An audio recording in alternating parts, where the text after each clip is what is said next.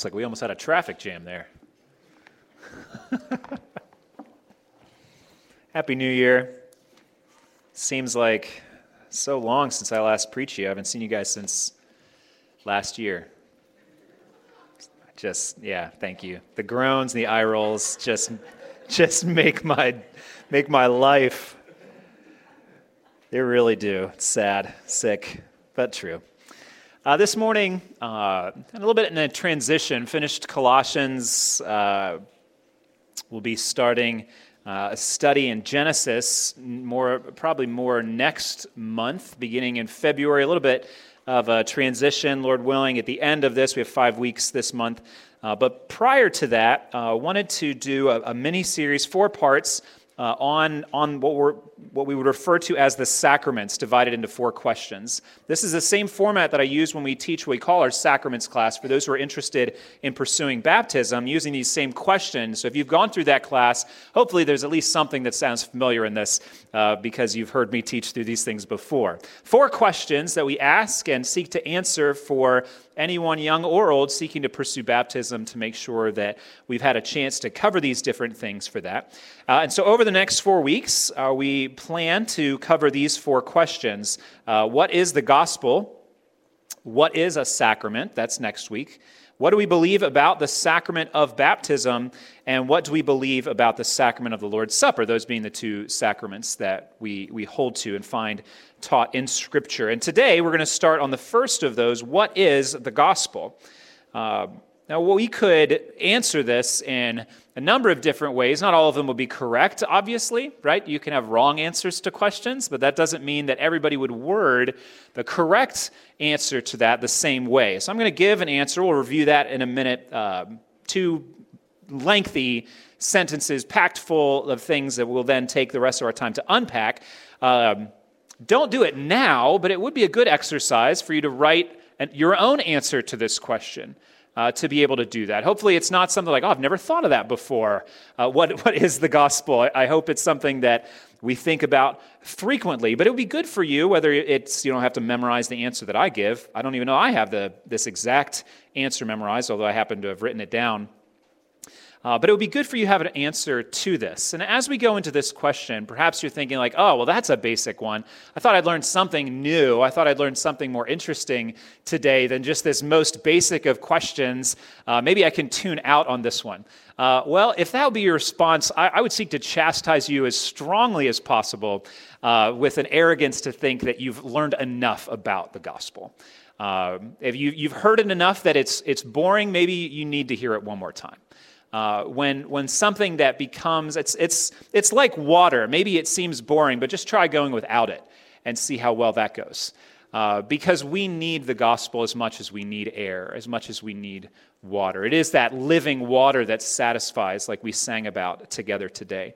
So let me pray for each of us, whether it's, I have no idea what the gospel is, or I've heard this 1,000 times, maybe I can check out.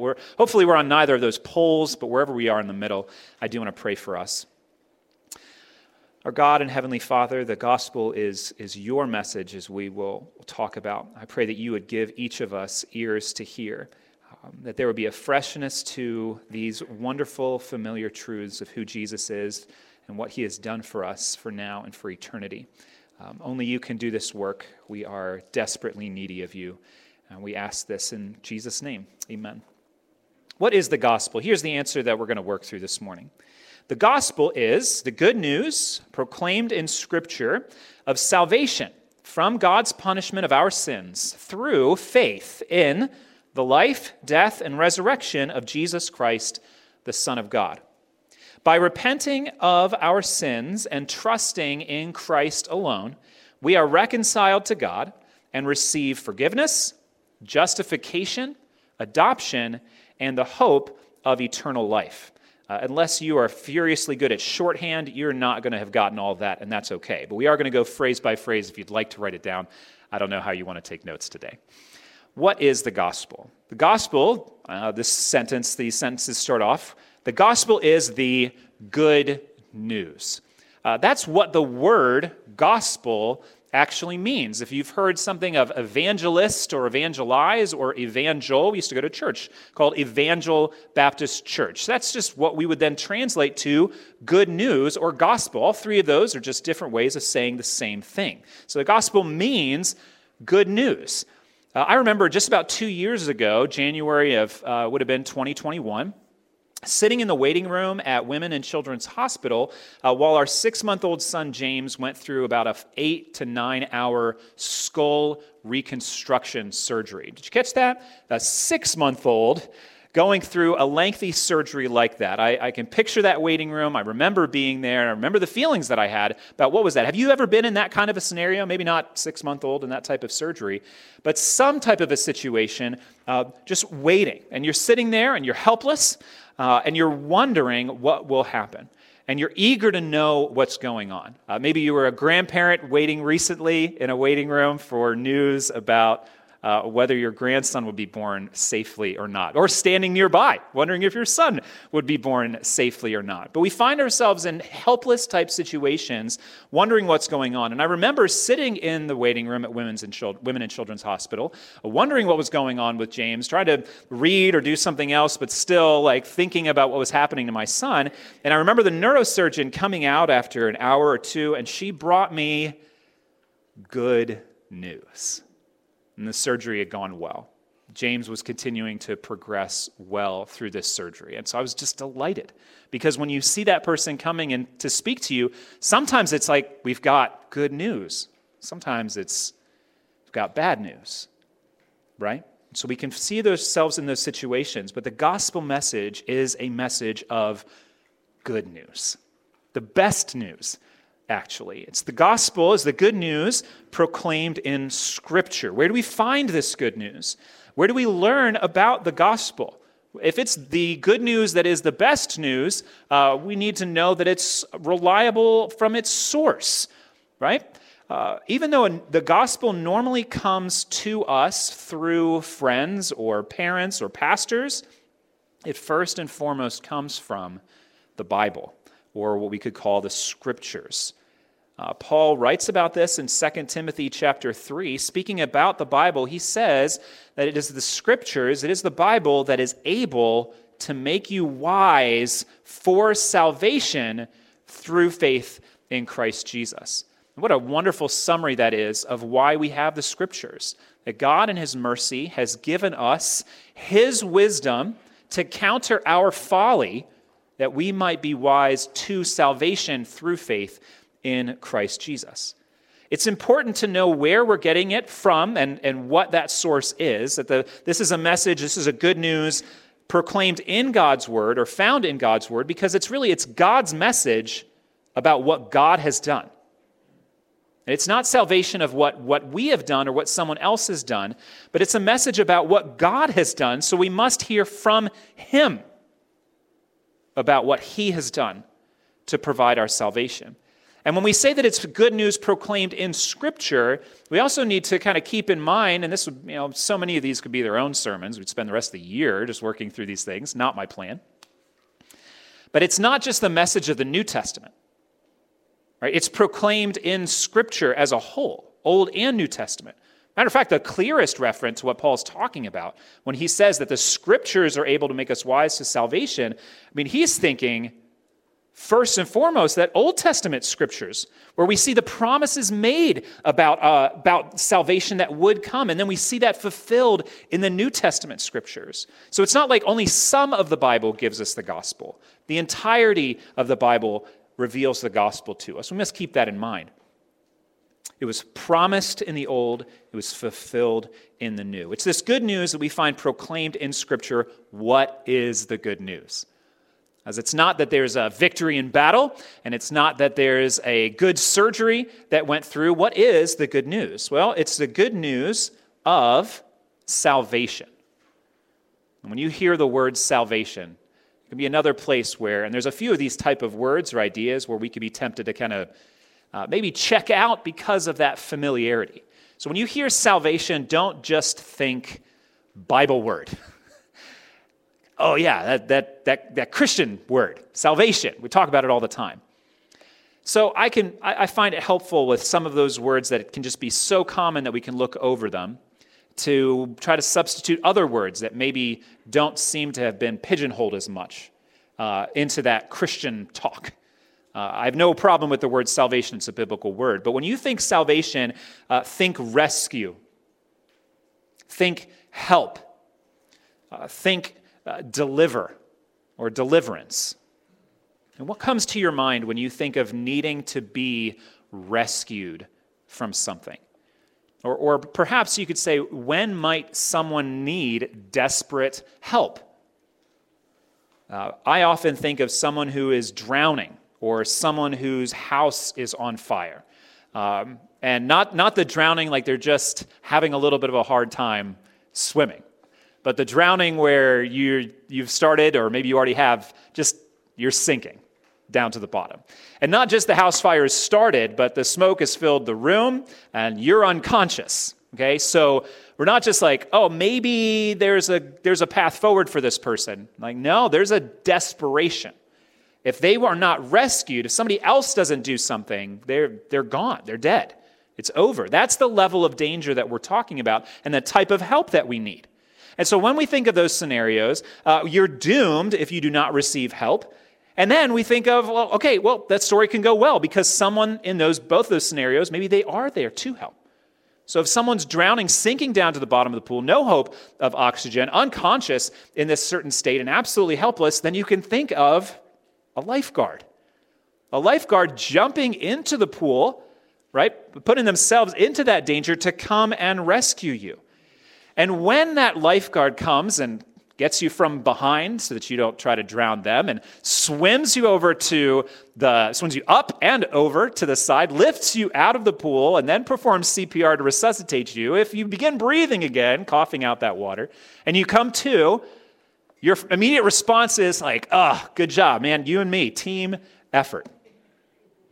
Right?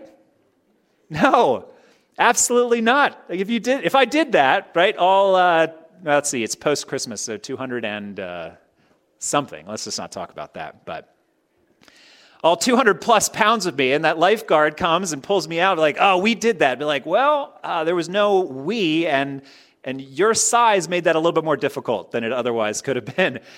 You were saved from whyever you were drowning. You did not save yourself. Same thing with that house fire, right? You're unconscious having inhaled that smoke. The fireman comes in, has to lift you up over his shoulder, take you out of the house. Once again, make sure that you have that oxygen. You needed saved. You didn't save yourself. And if you're in that type of a situation, there's no saving. And the credit doesn't come to you. The credit comes to your deliverer, your helper, or what we could call your savior in those scenarios. We need to be rescued. And if you need to be rescued, it means you can't do it on your own. And we need to be saved. We need a message of salvation because we are in danger.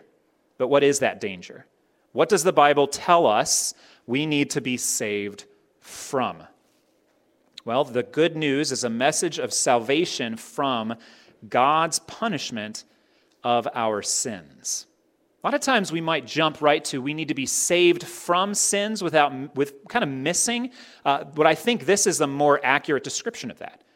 Because yes, there is a sense of being saved from your sins, but this is where salvation is most clearly seen. It's actually a deliverance from God. Deliverance by God, as we'll see, but a deliverance from God and God's punishment of our sins.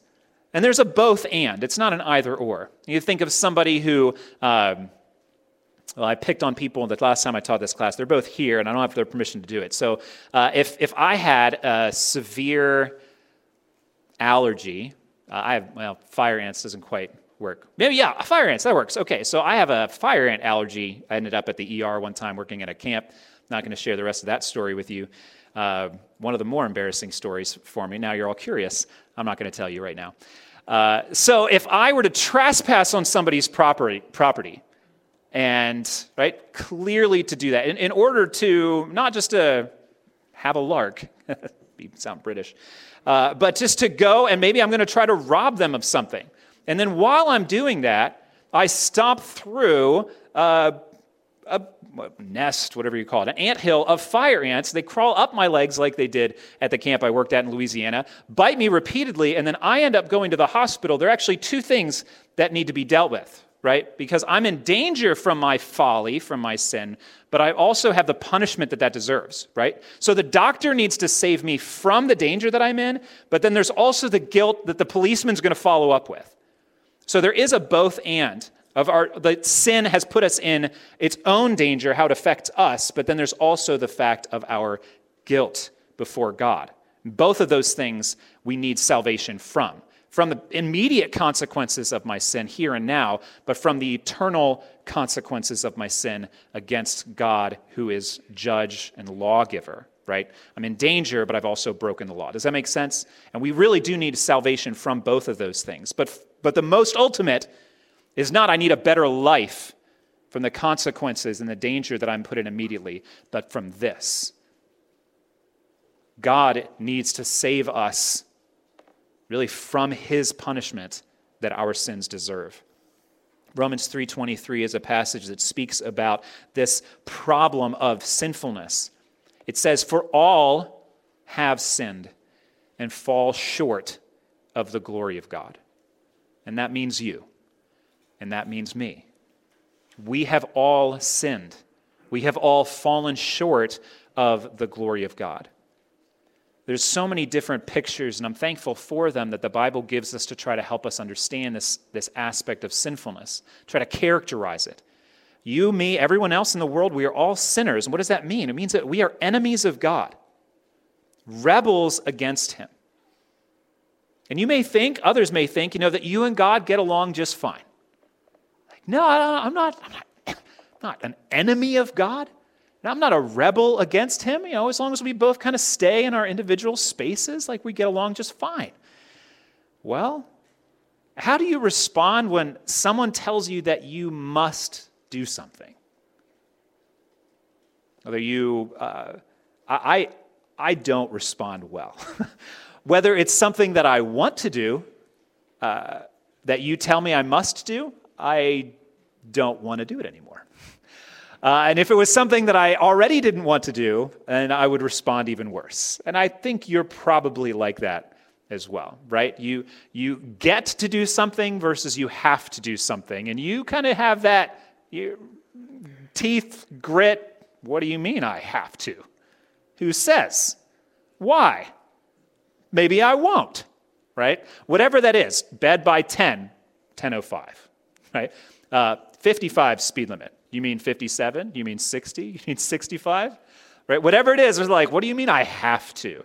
Right? We have that type of independent, personal will-driven independence, lack of submission, and then we come confronted by God.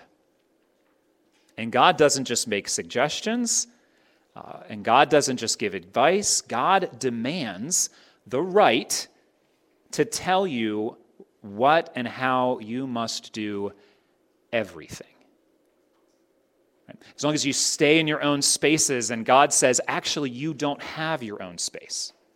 Everything that you occupy and everything about you is actually my space. Your breath, I've given you. Right? Your life is from me. I own it, and I own the world in which you live. Right? There's no space of real estate that isn't God's in all of the universe. And you occupy his space in a body that he has given you, and he demands the right to tell you how you must and do everything. And you don't want that type of control over you. You want independent freedom from any external control, and it doesn't exist. And when we assert that, that is a rebellion against God.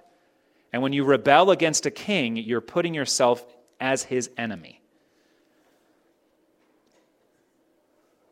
Sin is also a spiritual debt, and we owe an unthinkable amount of maybe what we could call a righteousness currency.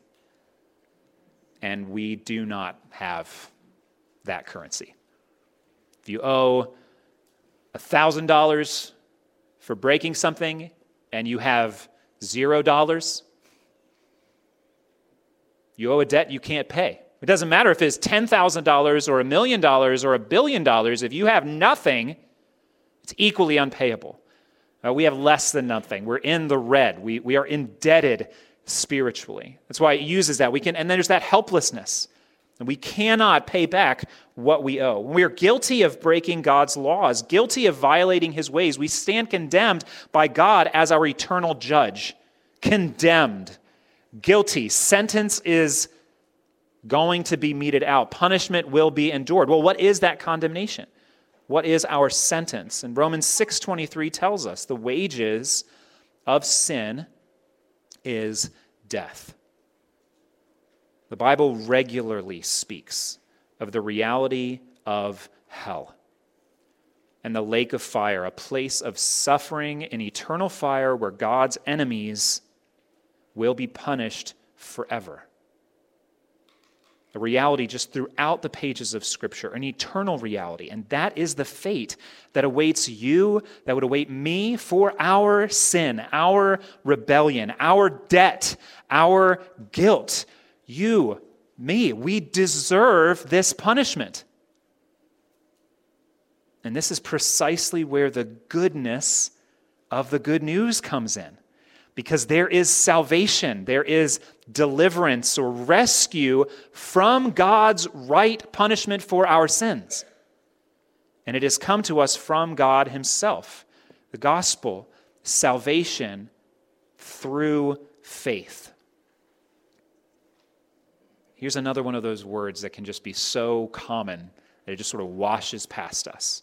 So I want to throw a couple other words to make sure that we're looking at it maybe from a few different angles to understand what we're talking about. So instead of thinking just faith, think trust, think believe. Maybe believe is too watered down, that one of those other words. Maybe trust is an aspect that I think continues to help us. And what does it mean to trust someone? And have you ever believed that wasn't true? Taking it to be true when it wasn't. We were recounting dreams to each other the other day. I had this dream, only a few dreams that I really remember across the course of my life, but this one was special to me. I dreamed that I was a Jedi, and I could use the Force. It was so cool, right? Star Wars. You guys are with me on this, right? Okay, so I could use the Force, and I remember maybe like 8 or 9 years old, I could still picture where I was in the bunk bed, the layout of the room, and I woke up and I decided that I was going to use my awesome Force powers to turn on the light switch across the room. And so I lit, this was not in the dream, I was awake, I reached out my hand just like, Obi-Wan or Luke or Darth Vader to turn on that light switch, and nothing happened. I was like, oh, that was a dream. Just a cold dose of reality. Even though I had believed it, it just wasn't true. Faith or trust or belief has often been explained as having 3 components or 3 parts to it that I think are helpful to maybe differentiate between the I believe I have the Force, that's fiction, to believing or trusting or having faith, as we'll see in Christ. 3 components. Some have made it easy to remember, like the faith component of your head component and a heart component and maybe a hands component, right? There have been other ways, even Latin terms, that can distinguish that. This isn't a new idea. When we're considering trusting someone or something, it starts just with that. It starts with a considering. We first think in our heads whether this person or this object, whether this is a trustworthy. What is it that I'm trusting in? And coming to an understanding of those type of things. Then we decide, and it moves from our head, moves from just content or intellect down into our hearts, to like, well, do we want to trust it? Do we need to trust it? Like I may think that I may understand the concepts of a particular diet, but I'm like, well, do I really need to do that? Right? Is it really necessary for me to change all these aspects of what I'm eating for that particular goal? Like maybe it works. It's like, but do I really care? Right? So then if not, then it just stops, right? Nothing changes about that. But we move from that thinking about it to embracing a significance of it. Like what I'm seeking about trusting is actually something that I need. This talk about if you're just kind of like, I'm not a sinner or I don't believe in that punishment, then everything's just sort of stopped from the head. It doesn't get into your heart. Or maybe like, oh, I get what you're saying. I understand that that's what the Bible teaches, but I have a different solution. I don't actually need this concept of good news from what the gospel speaks. So your heart has made a decision in that, and faith has stopped short. And we want to trust it. Do we need to trust it? Then we actually trust it. And this has been likened frequently to sitting in a chair, right? Is the chair reliable?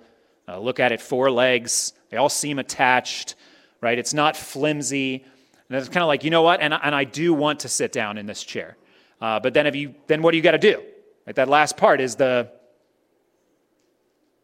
sitting in the chair, right? And not sitting and holding on to something else. I tried to demonstrate this at a deacon and elder training. I don't know if you guys remember that. I don't know who was there. Jason, were you there? And so I had a stool, and I sat down very strongly on the stool, and it almost fell, which I don't know what that would have done to the illustration. I know what would have done ultimately. They would have laughed their heads off at me, as good brothers do. But thankfully it didn't. The chair held up. Again, I'm not sure how that would necessarily convey into salvation.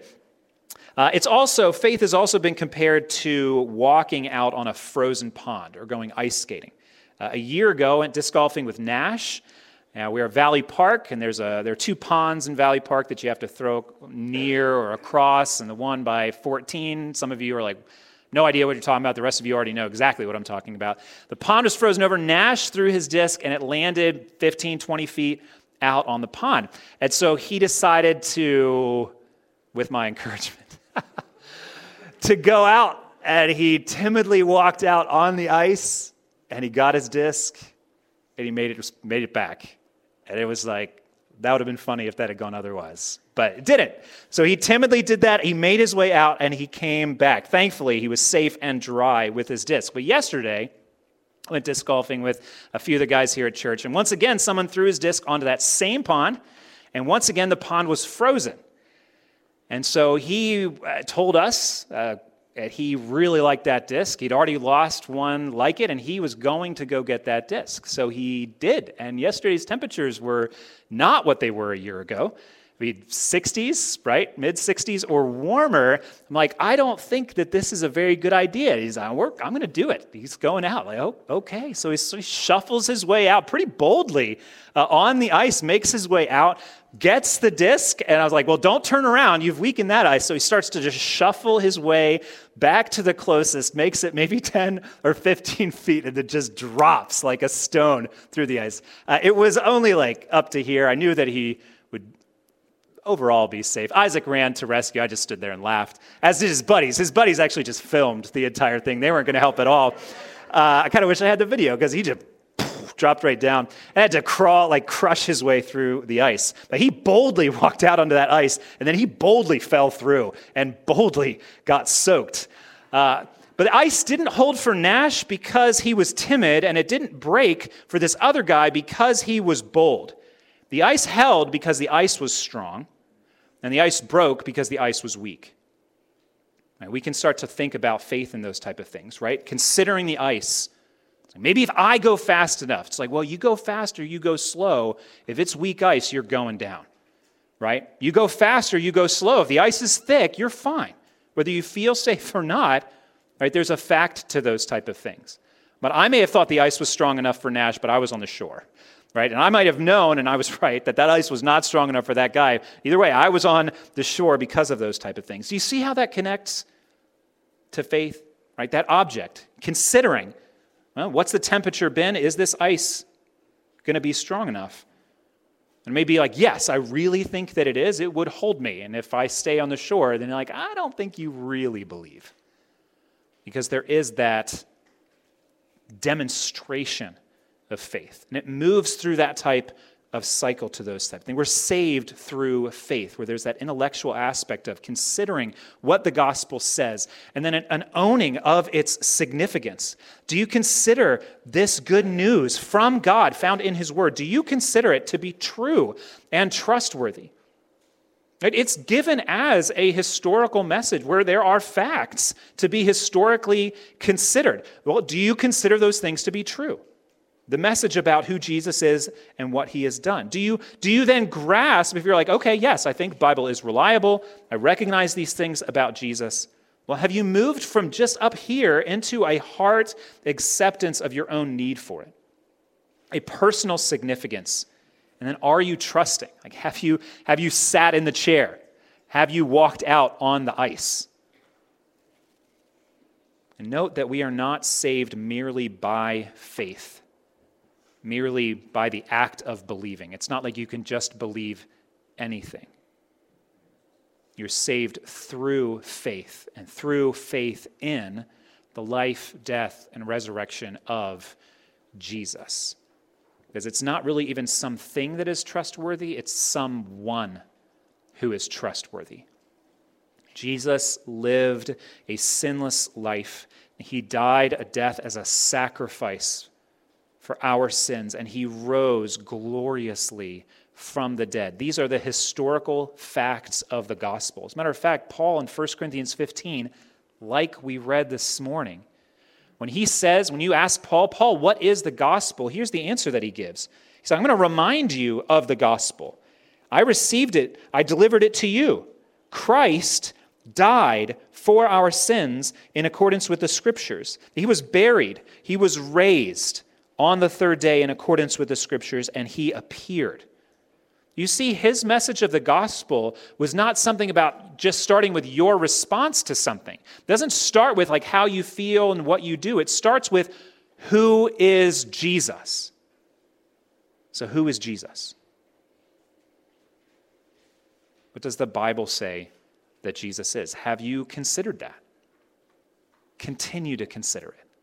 Continue to ask. Continue to answer. Continue to trust.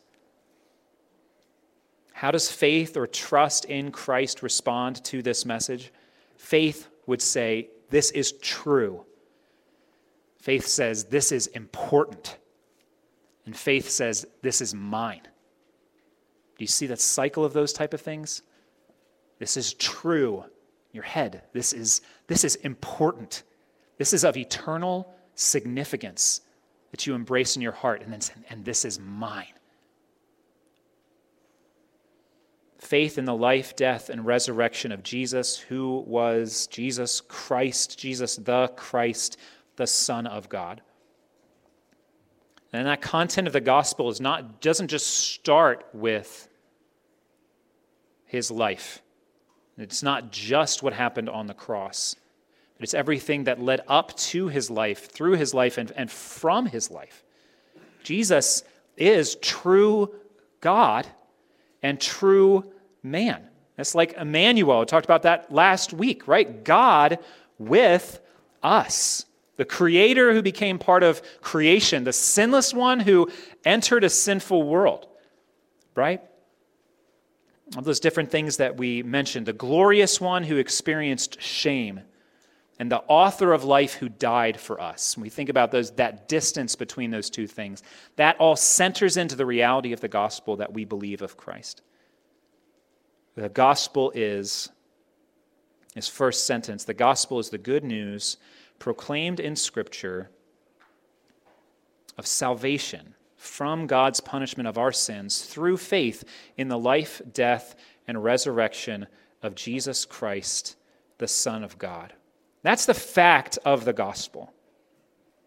But then there's sort of if that's the fact, there's the response. Because that just is true, like whether you like it or not, whether you believe it or not. But that fact of that does not on its own save anyone. Because there's a response that happens to that. And that's what this second part of the sentence is. By repenting of our sins and trusting in Christ alone. See, that's the response to that fact, response to that truth, which is also part of the gospel. Paul, again, in 1 Corinthians 15, had said this, like, I'm going to remind you of this gospel. I did preach it to you. You did hear it. You received it. I think that's that moving from the head into the heart. You are standing in it. There's the hands. There's the trust aspect becoming visible, and by which you are being saved if you hold fast to the word I preached to you, unless you believed in vain. repenting of your sins. Repenting is admitting that you have done what God says is wrong. There's an ownership. There's an admittance of it. There's not a making of excuses. God says you must not, and you have, and you've been like, that's true. I should not have, but I did. Lie, hate, lust, steal, blaspheme. You ought not. You must not. In my world, with my breath, my blood coursing through your veins. But you have. And you saying, yes, I should not have, but I did. That's that first part of that. But then having a change of heart about it, where it's not like, yeah, I did it, so what? There's no repentance in that. Admitting that you've done what someone said is wrong, but not caring about it.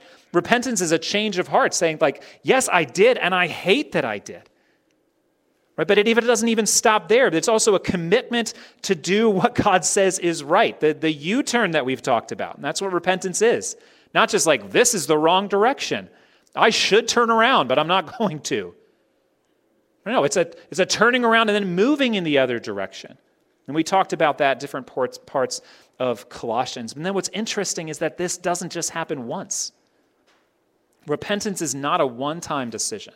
Repentance is a radical lifestyle shift, continually recognizing that you continue to do what God says you ought not to do and have a continual need of admitting that and turning in the other direction. And this is a shift that repeats endlessly, a life of endless, humbling U-turns. That's what repentance is. It's often been said faith and repentance are two sides of the same coin, and Scripture frequently links them as well. That's why when we think about, okay, what do I do with these facts? What does it look like in my heart, and how does it demonstrate itself in my life? The answer across Scripture is repent and believe. And those aren't two works, and they're not separate. They're linked. I appreciate the simplicity of Mark's description of Jesus' preaching ministry. Mark chapter 1, it says this, Jesus came into Galilee proclaiming the gospel. Okay, so we said, well, what's Paul's summary of the gospel? Christ died for our sins, was buried, was raised, and appeared. Right? What's Jesus' summary of the gospel? He says this, the time is fulfilled, the promises are coming to fruition, the time is fulfilled, the kingdom of God is at hand. Repent and believe in the gospel. Repent and believe this good news. Well, if you're in rebellion against that king, it's not good news. But Jesus turn from rebellion, receive the king who has come. And you look at his ministry, who's the king? Jesus is the king. That's what he's saying. How profoundly arrogant would that be if it's not true? Where he's just like, the kingdom of God is here in your midst right now with me. That's a lot, right? But it's true. Repent and believe in the gospel by repenting of your sins and trusting in Christ alone. Repenting and trusting, bringing those two things together. But the trust, we already talked about what that looks like. It's trust in Christ alone. There's so many dilutions. There's so many perversions of this idea that are just rampant in our hearts and in our world and in various different religious ideas, like try your best and Jesus will do the rest. And whether that sounds that pithy or not, it really comes across that way. Try your best and Jesus will just make up the difference. That is not the gospel. That's not good news. Your best is lousy. And so is mine. And so is everybody's. Paul's best was better than your best. And he said, I don't want anything to do with my best. My best is garbage. Is your best garbage? Do you really need Jesus? Or do you think, I've got this on my own? You don't. Do you grasp that yet? Are you willing to admit that? And it's not trust in Jesus and then add your works or something else. So not you and then Jesus kind of just makes up the difference. It's not trust in Jesus and then work, work, work, work, work. We must keep a sharp distinction and a proper relationship between faith and works. They are separate, although they are related. Right? The fruit of repentance would be a fruit of good works. Okay, and the fruit of faith will be good works, but good works aren't faith. Faith without works is empty, it's dead, it's nothing. But there's still a difference between faith and works. You cannot bring those things together and try to make faith something that you do. That turns into that bold walking and trusting in yourself. We trust in Christ alone. Here we see distinctions of this faith and works in a number of passages. Titus chapter 3, when the goodness and loving kindness of God our Savior appeared, he saved us, not because of works done by us in righteousness. Do you see? He saved us. We were in need of deliverance, and he provided the rescue, and it had nothing to do with our works. It was according to his mercy. Ephesians 2:8-9, another classic text. Hear the word of God here. By grace you have been saved through faith. This is not your own doing. It is the gift of God, not as a result of works, so that no one may boast. Right? That firefighter, that lifeguard, it wasn't because you had been a good swimmer before, or because you had your fire alarms tested properly, that you then come and saved. You didn't earn that. You were in a desperate need and were rescued from that. Not as a result of works. No boasting on your part. Salvation is from the Lord. It is a gift offered, not a reward earned. Salvation is provided by grace. It's not earned by works. And so don't fall into the trap of making faith a work. Faith is often expressed in prayer. I know I've said this a dozen times. I'll say it a dozen more. Yes, faith can be expressed in prayer, but there still is a difference between trusting and expressing trust. So if you think you are saved because you prayed a prayer, then you are trusting in a prayer. You're not trusting in Jesus. There is a difference. Don't ever look to words that you say or feelings that you felt or a date on a calendar. Look to Christ. That is faith. And that is just commonly miscommunicated or worse and misunderstood. Never trust a prayer.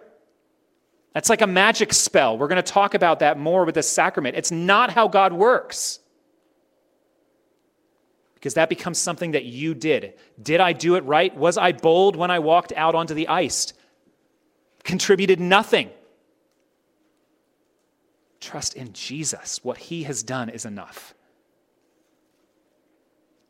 And alongside of that enters into this series, don't make the sacraments a work either.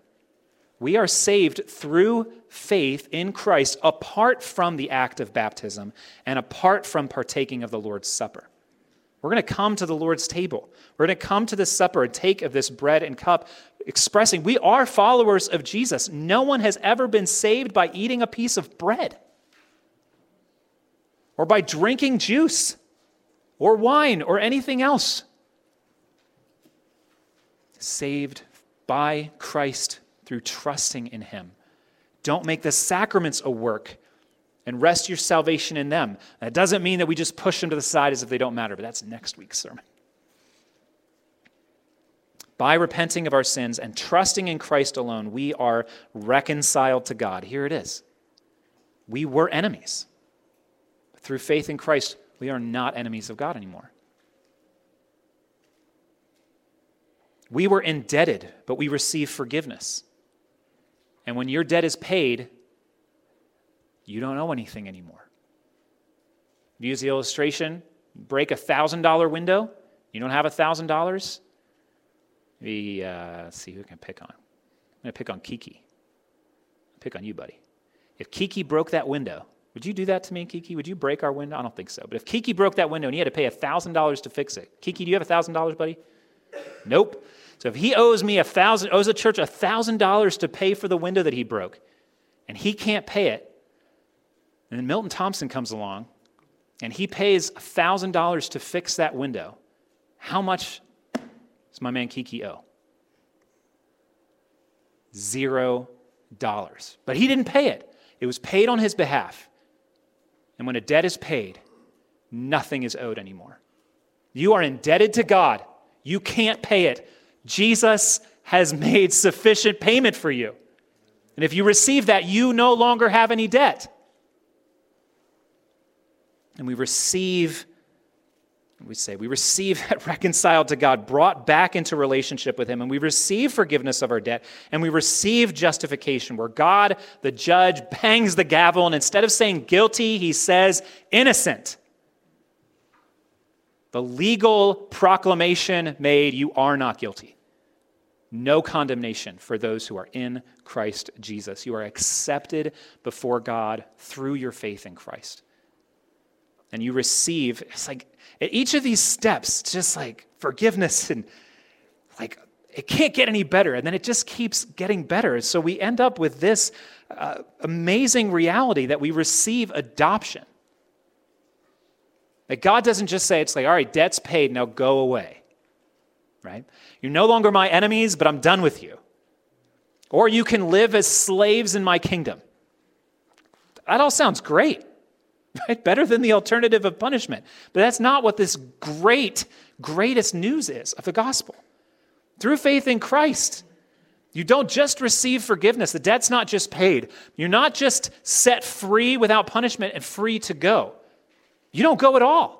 Right? The judge has a second declaration. This righteous one, this innocent one, is now part of my family. Adopted into God's family. He's your Father forever.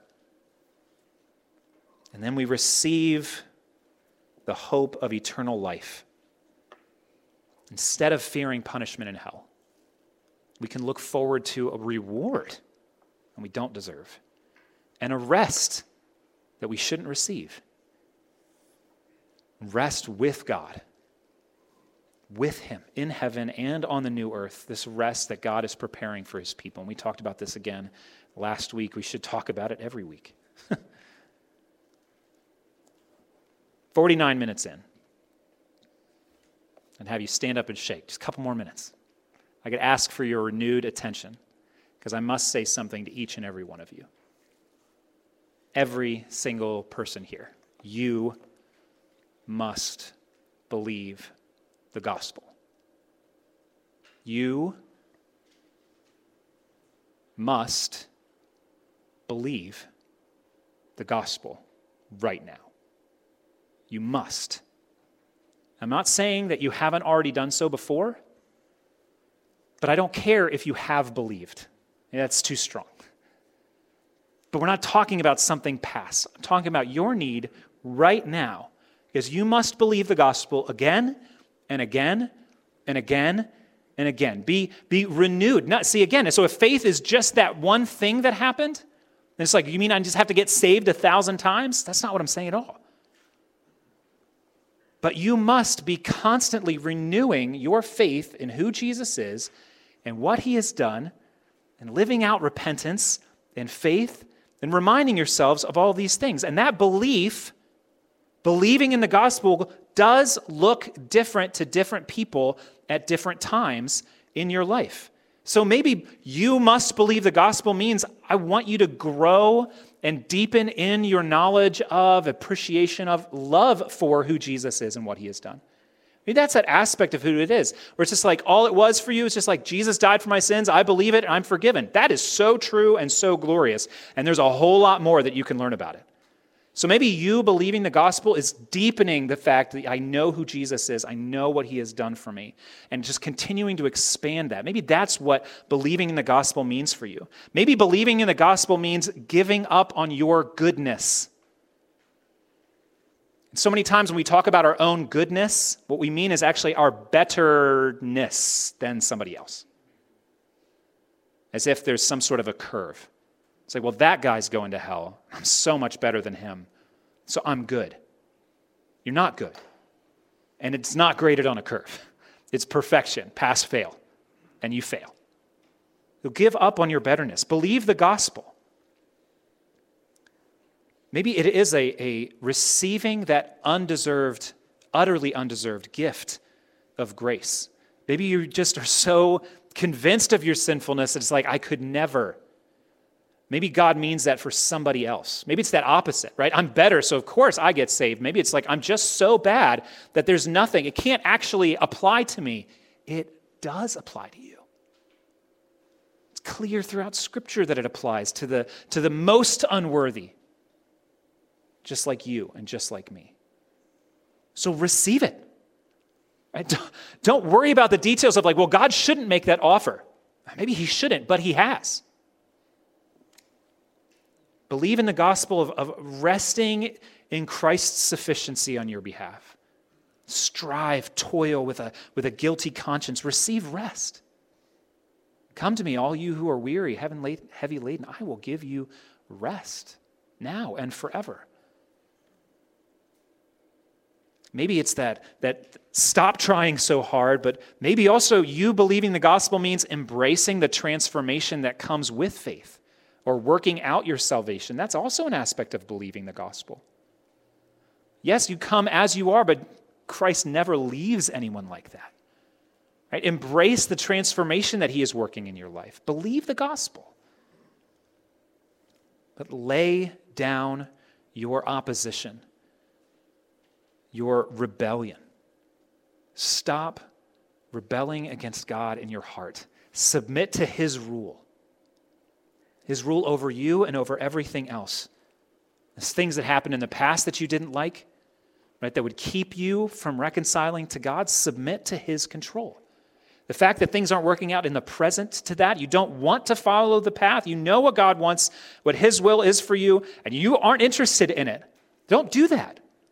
Stop proceeding in that rebellion and submit to what he has said and what he has called you to. Step down from your heart's throne. Allow him the rightful place of authority over all of you, now and forever. Believe the gospel. A long time ago, there was a man who had heard the gospel explained, and he wanted nothing to do with it. It sounded foolish. It sounded weak, and he was strong. Right? It sounded foolish, and he was wise. And we don't know what his opposition was. So whatever it was, just imagine that it's whatever your opposition is.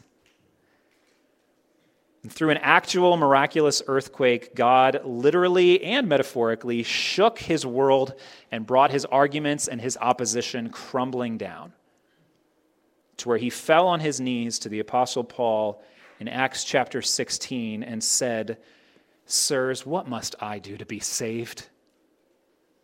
And Paul answered to him, "Believe in the Lord Jesus Christ, and you will be saved.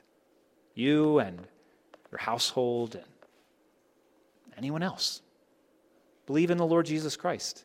You will be saved from God's punishment for your sins." We have the amazing opportunity now to move from hearing the gospel to seeing and tasting the gospel. Do you know you could taste the gospel? Sounds weird. I would never come up with that. But it's what God has offered to us at the table. And we taste the gospel. It's moved into, again, this is next week's sermon. I'll try not to do that. But that's what's happening here. It's like, come and receive the bread and the cup, the body and blood, the life and death of Jesus. Receive that and partake of it. And as you do that, and you taste that bread, Christ's body. You drink that cup, Christ's blood offered on my behalf. Rejoice. Receive the gospel. Trust in Jesus. Before we taste of the gospel as offered to us by Christ himself, we're going to sing from Psalm 22. Psalm 22, what a beautiful, powerful psalm written by David. And David, not everything in David's life was easy. There were times of suffering and attack and enmity. And in this psalm, we hear of David's suffering. But prophetically, we hear through David the words of Jesus describing his own agony on the cross. And so if you're not familiar with this song, and the first phrase of this may sound striking. My God, to you I cry. Oh, why have you forsaken me? But hear this, because this is preparing our hearts for coming to the table. It's not that God has forsaken you. It's that on your behalf, God forsook Christ, rejected him because he had taken your sin on himself. And so as you sing Christ's words of suffering through the words of Psalm 22, do not forget that Jesus was enduring the torment and condemnation that your sins deserved. And only by his death can you be saved. And because he was forsaken by God, through faith in him, you can receive God's promise where he says, I will never leave you, nor forsake you, because of Jesus. Father, thank you for the gospel. Again, I ask ears to hear, hearts to accept that you would work amongst us. Give us grace even as we sing these words to think of Christ as we come to this table. May it be a strengthening of our faith in Christ who died and rose for us. Amen.